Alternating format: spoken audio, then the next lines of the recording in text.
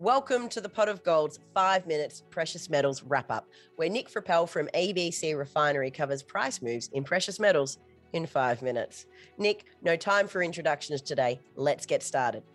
Now, today is the 10th of November, but let's look back to the 5th of November where we saw some very exciting moves in the US dollar gold price. It appears gold has managed to beat the curse of the 1790 price level as it rallied all the way up to 1830, and it looks like it might break higher.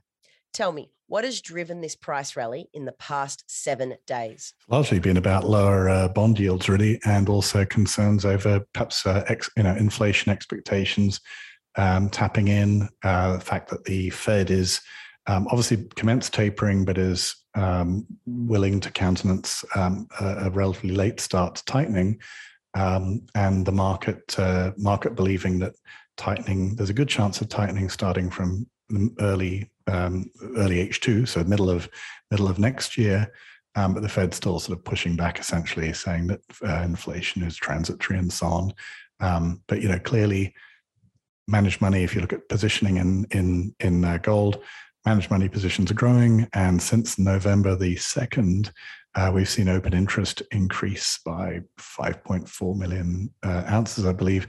So that implies to me that largely, looking at where price action's gone, that's a fairly good new inflow of investor or managed money positioning coming into the market in the last 5 or 6 days. All right, let's talk key price levels. 1830, you've pointed out before in your previous technical reports that you send out each month and in our previous podcast that 1830 in gold has been a barrier. It's been a point of resistance. What happens if gold gets above this level? Well, my belief is that if we can close weekly basis, if we can close above the 1835, it's been, as you said, Shay, it's been a barrier, I think 4 times in the last few months. It's been a pretty good barrier. If we close above that level, I think firstly, it's pretty fair to expect some stops from long-term shorts just above that, above those highs. Probably see a little bit of a market might ping higher.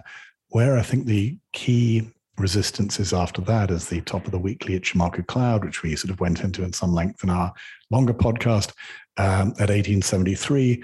Might actually even see gold moving towards that. That'd be a really natural place for gold to pause.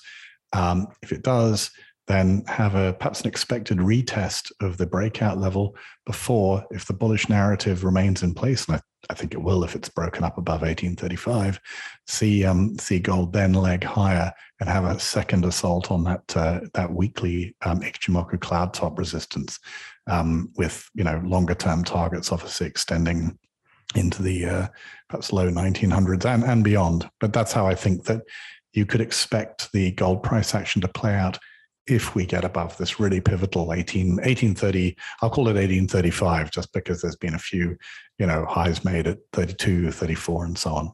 Nick, thanks very much for being here. I look forward to seeing you next time. Wonderful. Thanks, Shay. Cheers. That's all for our 5-minute wrap up today.